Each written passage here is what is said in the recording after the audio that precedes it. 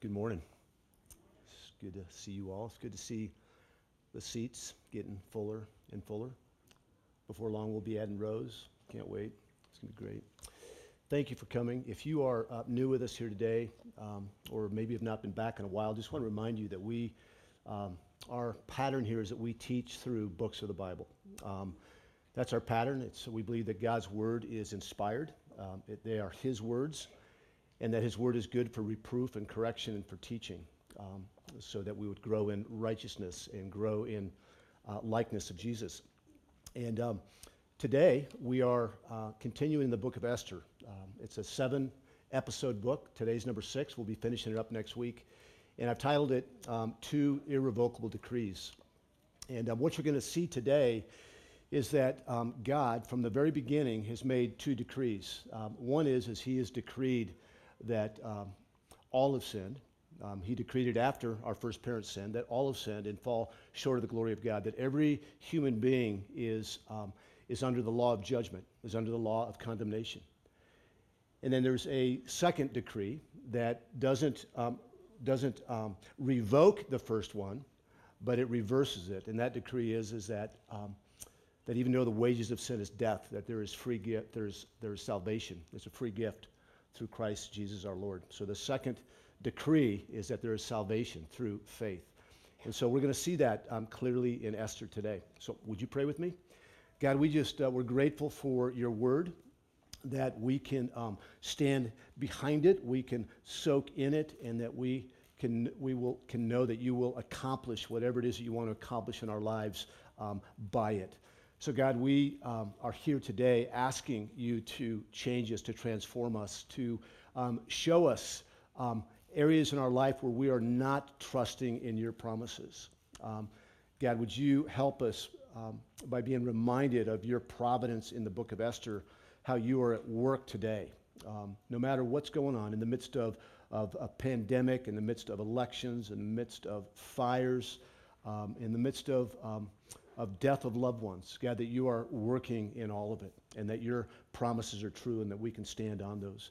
And God, I pray if there's anyone here today that is not quite understood the gospel, they are still on the outside, so to speak, looking in. They're still under the decree of judgment. God, I pray that you would open their eyes so that they might believe in your decree of salvation. So, God, I'm, as always, a beggar in need of your grace, and I just pray, God, that you would help me proclaim rightly your word this morning for your glory and for the good of your people. And God's people said, amen. So chapter 7 and 8, we're going to bite off a big chunk again today, and I'm going to be reading it kind of as we go through it. And I'm going to be doing a high-level review as well. I've actually got 2 pages of notes, just FYI, of review. This is very much like if you're into Netflix shows, I don't know what you call them, where you get episode after episode. If you drop into the book of Esther right now in chapters 7 and 8, you're probably going to have a hard time understanding what's going on. So I'm going to give you a high-level review, just starting in the last couple of chapters. And I want you to be cognizant of just what's going on in your own life and in your own heart right now. What it is that you're struggling with. Which of God's promises are you struggling to believe? So let me just start out. Mordecai is the adoptive father of Esther. Esther is the namesake of the book. And Mordecai reported an assassination attempt on King Ahasuerus, or we call him King Xerxes. So I'm going to go back and forth and know it's the same guy. And he was not honored for this righteous deed of averting the assassination attempt. However, the attempt and Mordecai's role in averting it were written in the king's diary. They were written in the Chronicles, and they were kept there to gather dust for several years.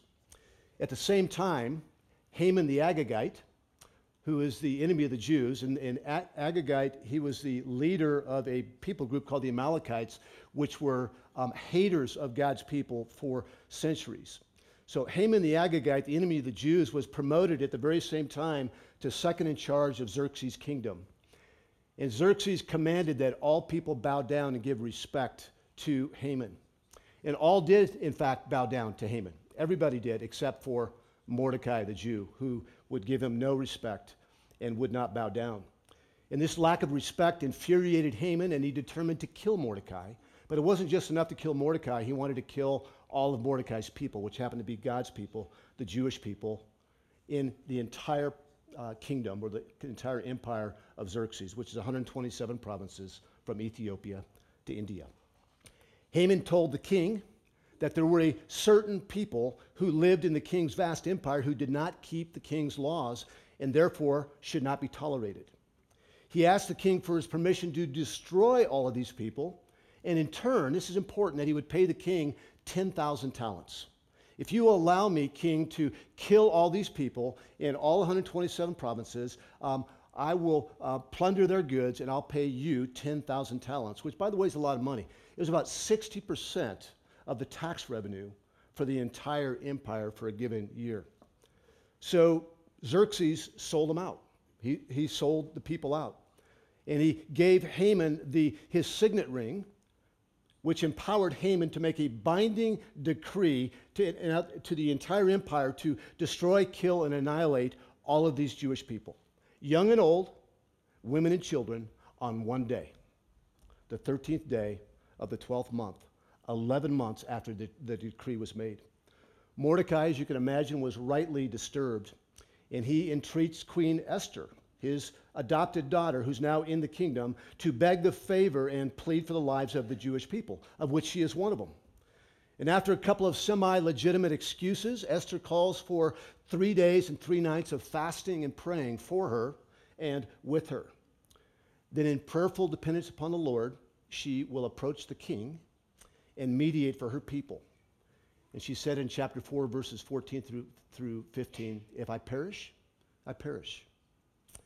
At the end of the fast, Esther does in fact approach the king, and thankfully he holds out his golden scepter, signaling his approval for her to boldly and confidently approach his throne.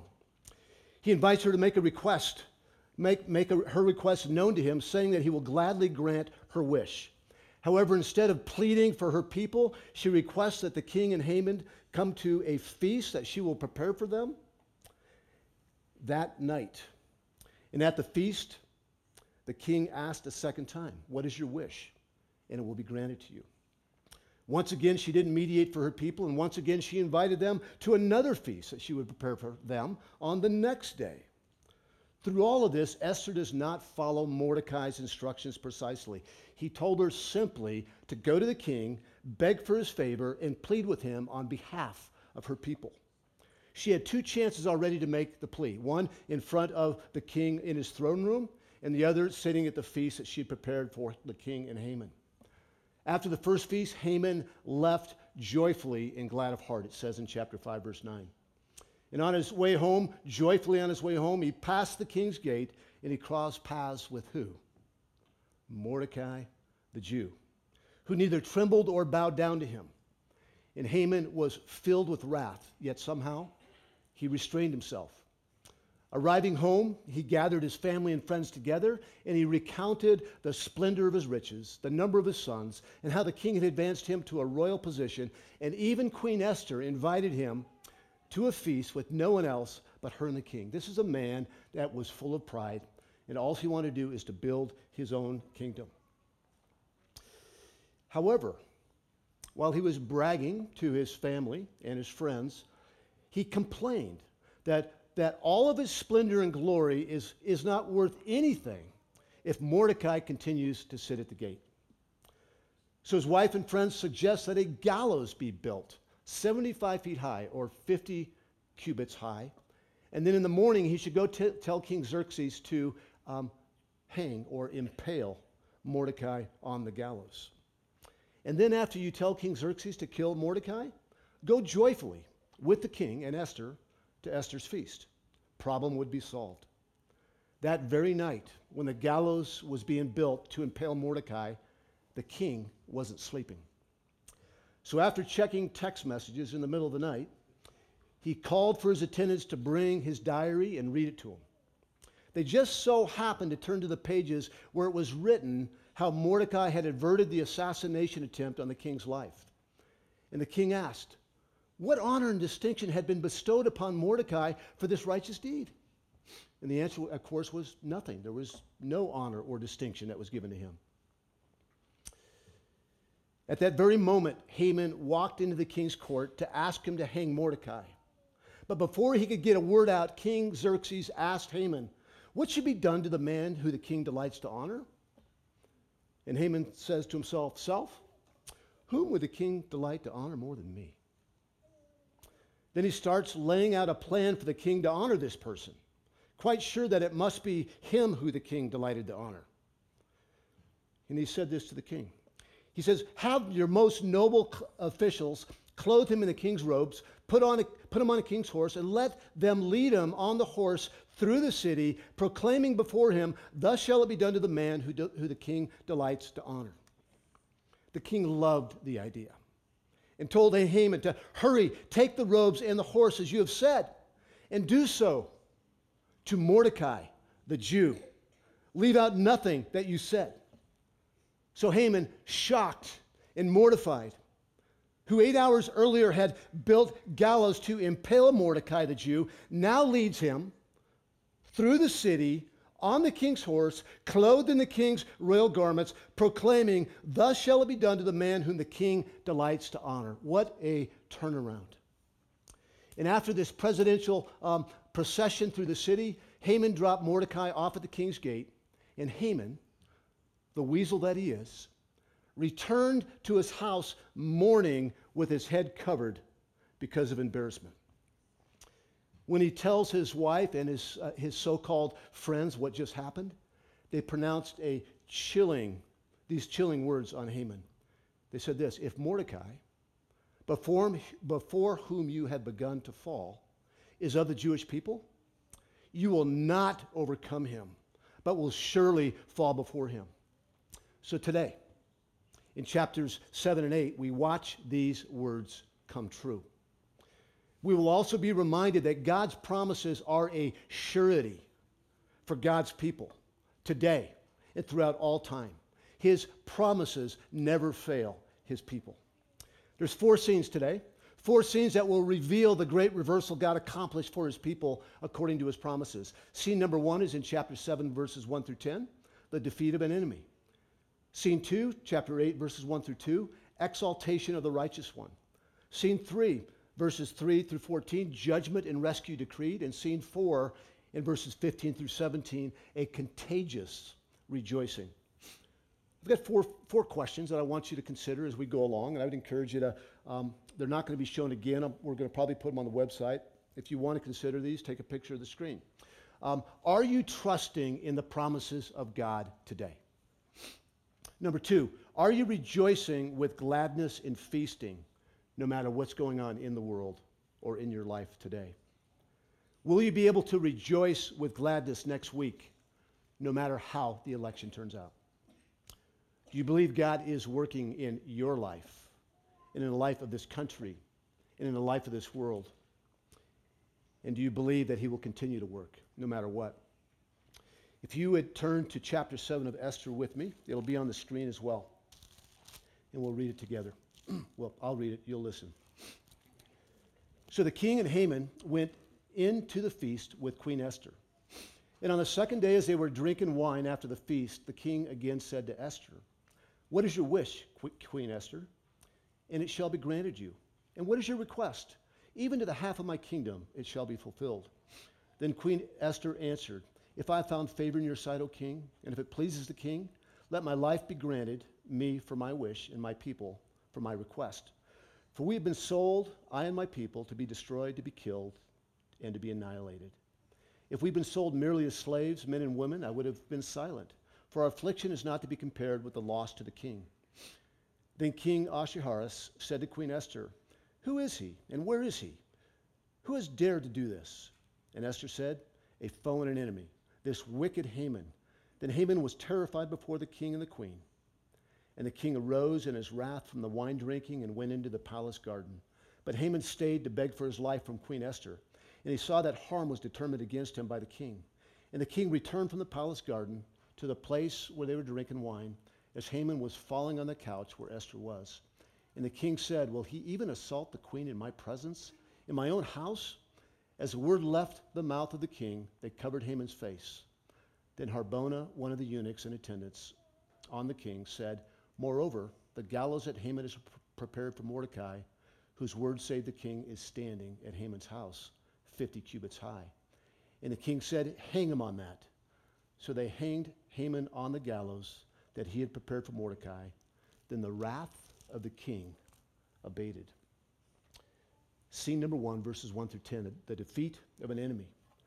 Esther most likely had no idea what just happened the night before, that there were gallows that were built for Mordecai. But she may have very well known about the procession through the city because it was quite a spectacle, a procession for the honor of Mordecai. Much has changed as a result of one sleepless night. And I want you to hang on to this. It's pretty simple, but it's pretty profound. That next time you can't sleep, remember God isn't sleeping either. But God is working. He's working all the time. He never slumbers and he never sleeps. We see a shaken Haman, a relieved Mordecai, and a resolved Esther show up at the feast, at the second feast. And Esther asked the king for the third time, or the king asked Esther for the third time, Esther, what is your request? And I'll give it to you. Esther doesn't give her full response yet, but she does ask the king to spare her life and to spare the life of her people. And she uses the same wording in her plea for the life of her people as Haman had decreed in his threefold terror: destroy, kill, and annihilate all the Jews. She said, we have been sold to be destroyed, to be killed, to be annihilated. If we had been sold merely as slaves, men and women, I would have been silent, for our affliction is not to be compared with the loss to the king. It's actually hard to know. I had a hard time understanding what she was referring to in saying that she and her people were sold and that there could have been some loss to the king. And I think the best explanation that I found is in a Jewish commentary written by a guy by the name of Michael Fox, not Michael J. Fox, but Michael V. Fox. And it's a helpful paraphrase of the second half of verse 4. And it says this. These are Esther's words paraphrased in verse 4. Please understand, King, that if we had merely been sold into slavery, I would not have asked for a cancellation of the sale. For the misery we would suffer thereby would not have been severe enough to justify causing the king to forfeit the money the sale was supposed to bring him. Remember, the Jewish people had in a sense been sold to Haman, and because Haman promised to pay Xerxes 10,000 talents for the privilege of destroying a certain people, back in chapter 3, verse 9, and chapter 4, verse 7, for those of you that are fact-checking this morning. Verses 5 and 6, it says, the king demanded to know who sold Esther and her people to destruction, and Esther responded with rapid-fire words, a foe and an enemy, the wicked Haman. And then it says, and Haman was terrified before the king and the queen. He should be. The king, full of wrath, stormed away from the table and into the garden. And in satisfying irony, Haman, the proud Agagite, obsessed with Mordecai the Jew's refusal to bow down, now falls groveling before Esther, a Jew, pleading for his life. And as Haman fell onto the couch, groveling and groping Esther, the king walked back into the room at that minute, and he was beside himself as he found Haman grabbing a hold of his wife. And I could just imagine him just hanging on to Queen Esther's ankles, just pleading for his life. And at that moment, the eunuchs threw a hood over the head of Haman, and one of the king's eunuchs said, the gallows that Haman has prepared for Mordecai, whose word saved the king, is standing at Haman's house 50 cubits high. And the king said, hang him on that. The terror that Haman experienced is analogous to the terror that will be known by all of God's enemies. This reality makes us grateful for the gospel through which even Haman-like wickedness can be fully and freely forgiven. For in God's plan, Christ hung not on the gallows, as Haman did, but on a cross, where the penalty for the sin of all who trust in him was fully and completely paid. If you would turn to chapter 8, verses 1 through 2 with me, and we'll see scene number 2, the exaltation of the righteous one. On that day, King Ahasuerus gave to Queen Esther the house of Haman, the enemy of the Jews. And Mordecai came before the king, for Esther had told him what he was to her. And the king took off his signet ring, which he had taken from Haman, and gave it to Mordecai. And Esther set Mordecai over the house of Haman. Xerxes gave Esther all of Haman's wealth. And Esther tells the king who Mordecai is to her. My dad. The king, in response, gave Mordecai his signet ring that had been taken from Haman. What an incredible turn of events. At the heart of the empire, there was a complete turning of the tables. The enemy of God's covenant people had been removed, and a representative of God's covenant people had been promised or been promoted. And we can breathe a sigh of relief because Haman is impaled, and we can cheer because Mordecai is exalted. We can kind of hear the relaxed, feel-good into the movie music begin to play. But the danger to God's people is not over. The clock for Haman's edict for all the Jews to be destroyed, it's still ticking. Additionally, Xerxes thinks that he has heard and responded to Esther's request. God's people are still living under the shadow of a terrible death, and in 9 short months from now, the irrevocable law to annihilate, destroy, kill all the Jews will be executed. You see, the execution of Haman and the promotion of Mordecai will prove to have guaranteed the coming rescue of the people of God, but that rescue has not yet been accomplished. This reminds us of the reality that we live in today. We can look back and be reminded that the enemies of sin and Satan have been defeated and that Jesus reigns and rules, but we still live in the valley of the shadow of death. We still live in the weakness of a sin-soaked world while we await our final rescue. If you would read chapter 8, verses 3 through 14, as we look at the third scene, the judgment and rescue decreed. Then Esther spoke again to the king. She fell at his feet and wept and pleaded with him to avert the evil plan of Haman, the Agagite, and the plot that he had devised against the Jews. When the king held out the golden scepter to Esther, Esther rose and stood before the king, and she said, "If it please the king, and if I found favor in his sight, and if the thing seems right before the king, and I am pleasing to his eyes, let an order be written to revoke the letters devised by Haman, the Agagite, the son of Hammedatha, which he wrote to destroy the Jews who were in all the provinces of the king. For how can I bear to see the calamity that is coming to my people? Or how can I bear to see the destruction of my kindred?" The king Ahasuerus said to Queen Esther and to Mordecai the Jew, "Behold, I have given Esther the house of Haman, and they have hanged him on the gallows. But he intended to lay hands on the Jews. But you may write as you please with regard to the Jews in the name of the king, and seal it with the king's ring. For an edict written in the name of the king and sealed with the king's ring cannot be revoked." The king's scribes were summoned at that time in the 3rd month, which is the month of Sivan, on the 23rd day. And an edict was written according to all that Mordecai commanded concerning the Jews, to the satraps and the governors and the officials of the provinces from India to Ethiopia, 127 provinces, to each province in its own script, and to each people in its own language, and also to the Jews in their script and their language. And he wrote in the name of King Ahasuerus and sealed it with the king's signet ring. Then he sent letters by mounted couriers riding on swift horses that were used in the king's service, bred from the royal stud, saying that the king allowed the Jews who were in every city to gather and defend their lives, to destroy, to kill, and to annihilate any armed force of any people or province that might attack them, children and women included, and to plunder their goods. No one, on one day throughout all the provinces of King Ahasuerus, on the 13th day of the 12th month, which is the month of Adar. A copy of what was written was to be issued as a decree in every province, being publicly displayed to all peoples. And the Jews were ready on that day to take vengeance on their enemies. So the couriers, mounted on their swift horses that were used in the king's service, rode out hurriedly, urged by the king's command, and the decree was issued in Susa, the citadel. Esther now gets a chance, or the courage, to make her final appeal to the king. In verse 3, it says that Esther spoke again to the king. She fell at his feet and wept and pleaded with him to avert the evil plan of Haman the Agagite and the plot that he had devised against the Jews. In chapter 7, she exposed the evil man who was to bring harm to Esther and her people. And now in chapter 8, verses 3 through 6, she asked the king to avert the evil plan and to revoke the law to destroy the Jews in all the provinces. In verses 7 and 8, we see Xerxes tell Esther that the decree made in the name of the king and sealed with his ring cannot be revoked.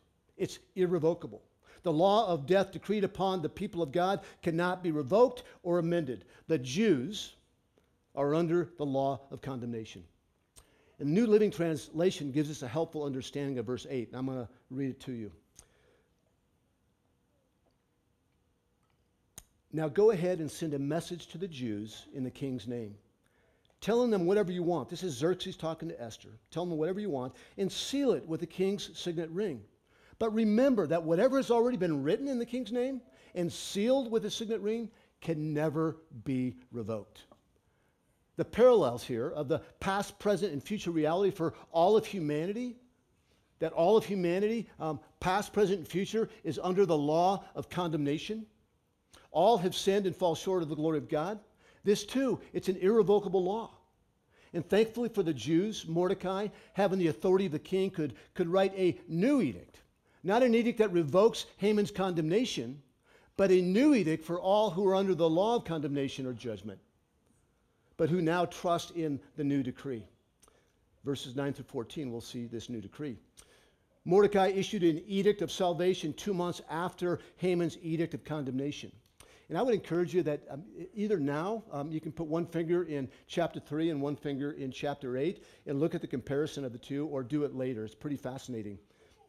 We're going to see that Mordecai's edict in chapter 8 dramatically reverses the original edict made in chapter 3. And I'm going to make some high-level observations here. In both cases, the scribes were summoned. In the first case, Haman summoned the scribes to write the edict on the 13th day of the first month. Remember what that signified? It was the day before Passover. Day before Passover. Then 2 months later, Mordecai made a very similar summons on the 23rd day of the third month. I don't think that date has any significance other than to tell us that 2 months have gone by and there's 9 months still before the annihilation happens. The edict was written to, in chapter 3, according to what Haman commanded. And now, in chapter 8, the new edict is written by what Mordecai commanded. Both edicts would be sent to the entire empire, to each province in its own script, to each people in its own language, and also to the Jews in their script and their language. Both were written in the name of King Ahasuerus. That's what the signet ring does, is that you can make edicts in the name of the king. Both edicts were sent by mounted couriers. Listen to what it says in chapter 3 about this. Haman gave instructions to destroy, to kill, and to annihilate all Jews, young and old, women and children, and to plunder their goods. In chapter 8, Mordecai gives instructions to the Jews to gather and defend their lives and to destroy, to kill, and to annihilate any armed force of any people or province that might attack them, whether it be children and women included, and also to plunder their goods. It's getting interesting. Haman's decree in chapter 3 proclaimed that all the peoples should be ready for this day to kill the Jews. Mordecai's decree in chapter 8 proclaimed that the Jews should be ready on that day to take vengeance on their enemies. I want you to notice that the Jews are authorized by their attackers, as their attackers have been, to plunder the property of the enemies. And we're going to look at that next week. So you're going to have to come back to hear why they did that and if they actually did that. A more concerning question for me involves the taking of lives. It's pretty horrid. This will also be addressed next week. For now, I want you to consider the connection between this new edict that will save the Jews and destroy God's enemies. I want you to compare that with the promise that God made to his people in Genesis chapter 12, verse 3. I will bless those who bless you, and him who dishonors you, I will curse. The promised blessing is salvation for all who believe in Jesus Christ. Those in the Old Testament who believed in God's promise of blessing through Abraham's seed, and those this side of the cross who believe in Jesus for the forgiveness of our sins. That's blessing. In John 5:24, there's these two edicts that are talked about. Jesus says, "Truly, truly, I say to you, whoever hears my word and believes in him," or believes in me, Jesus is saying, "has eternal life. He does not come into judgment, but is passed from death to life." Condemnation or judgment is an irrevocable law, that every human being is under it. And so is salvation through faith in Christ, though. And there's these two irrevocable truths, or two irrevocable decrees in one verse in Romans 6:23, where it says the wages of sin is death. It's irrevocable in a sense that all have sinned and fall short of the glory of God. That it's man's nature. And sometimes it's a hard pill to swallow, especially when we look at innocent children. But even innocent children are under God's judgment, his decree, that all will be judged, that all are under a sentence of death. But be encouraged for the second half of this verse. But the free gift of God is eternal life in Christ Jesus our Lord. That is an irrevocable decree of salvation for all who believe in Jesus for the forgiveness of their sins. Then we see in verses 15 and 17 a contagious rejoicing over this second decree or second edict. After Haman made his decree to kill, destroy, and annihilate the people of God, you know what he did? It says that he sat down and he had a drink with the king. And you know what the people in the city of Susa did? They were thrown into confusion, it said in chapter 3, verse 15. Now, I want you to notice in chapter 8, verses 15 through 17, how Mordecai is described after making this new decree, and how the people of God reacted to this new decree, or might I call it a new covenant. I hate it when that happens. Now we got to actually find it. Chapter 8, verses 15 through 17. Then Mordecai went out from the presence of the king in royal robes of blue and white, with a great golden crown and a robe of fine linen and purple. And the city of Susa shouted and rejoiced. The Jews had light and gladness and joy and honor. And in every province and every city, wherever the king's command and his edict reached, there was gladness and joy among the Jews, a feast and a holiday. We'll stop right there.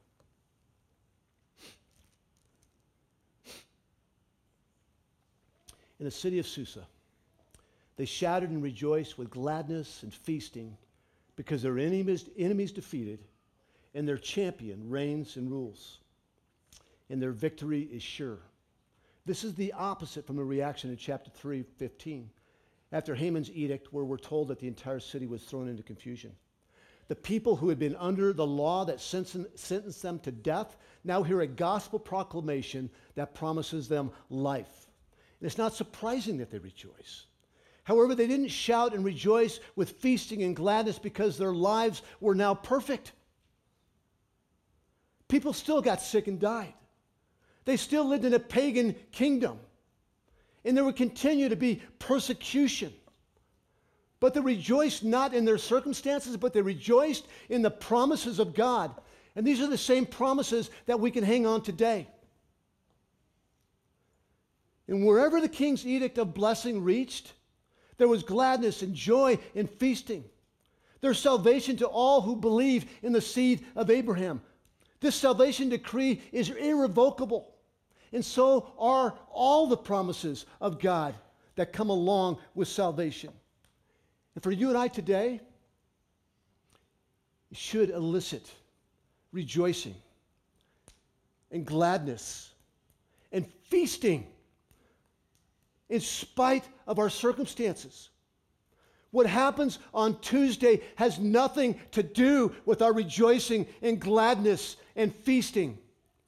In fact, I would double dog dare you that if the election doesn't turn out the way that you want it to turn out, that you call a feast. And you rejoice and be glad because God reigns. We have a champion that reigns and rules. And his promises are sure.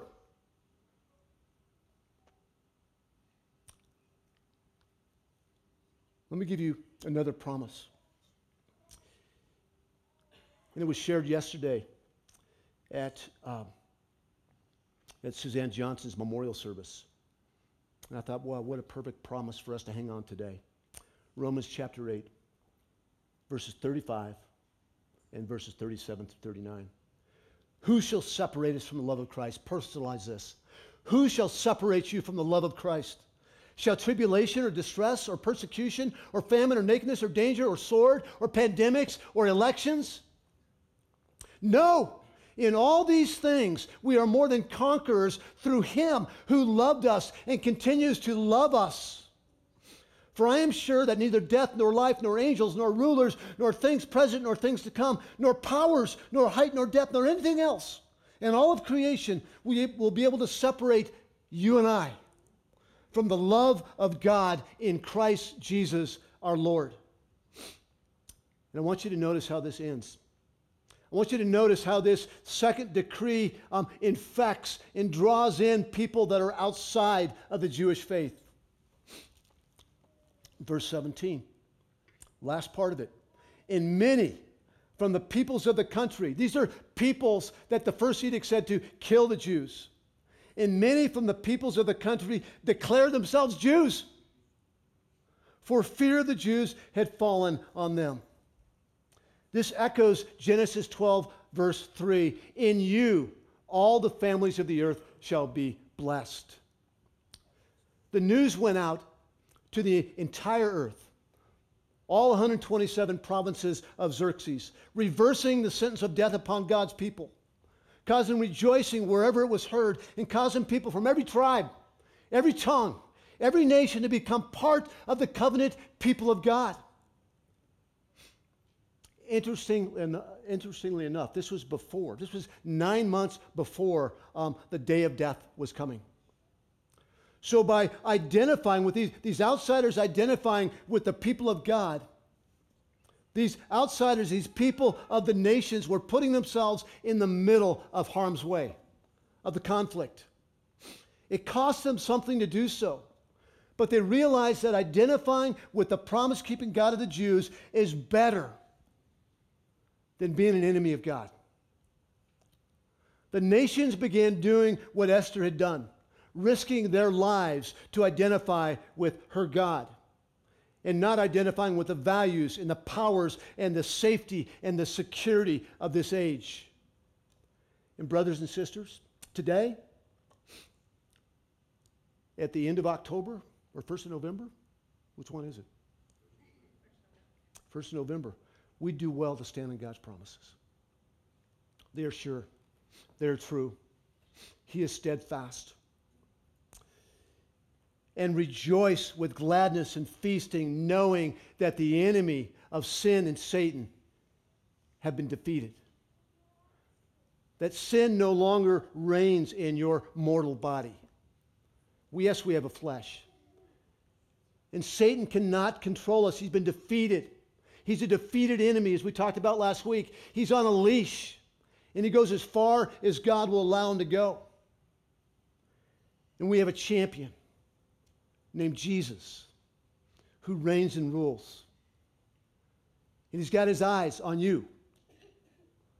The Father has his ear inclined to you and I. And there's nothing that can separate us from his love. And we are more than conquerors in Christ Jesus. Amen? Let's pray. God, thank you for these gospel truths.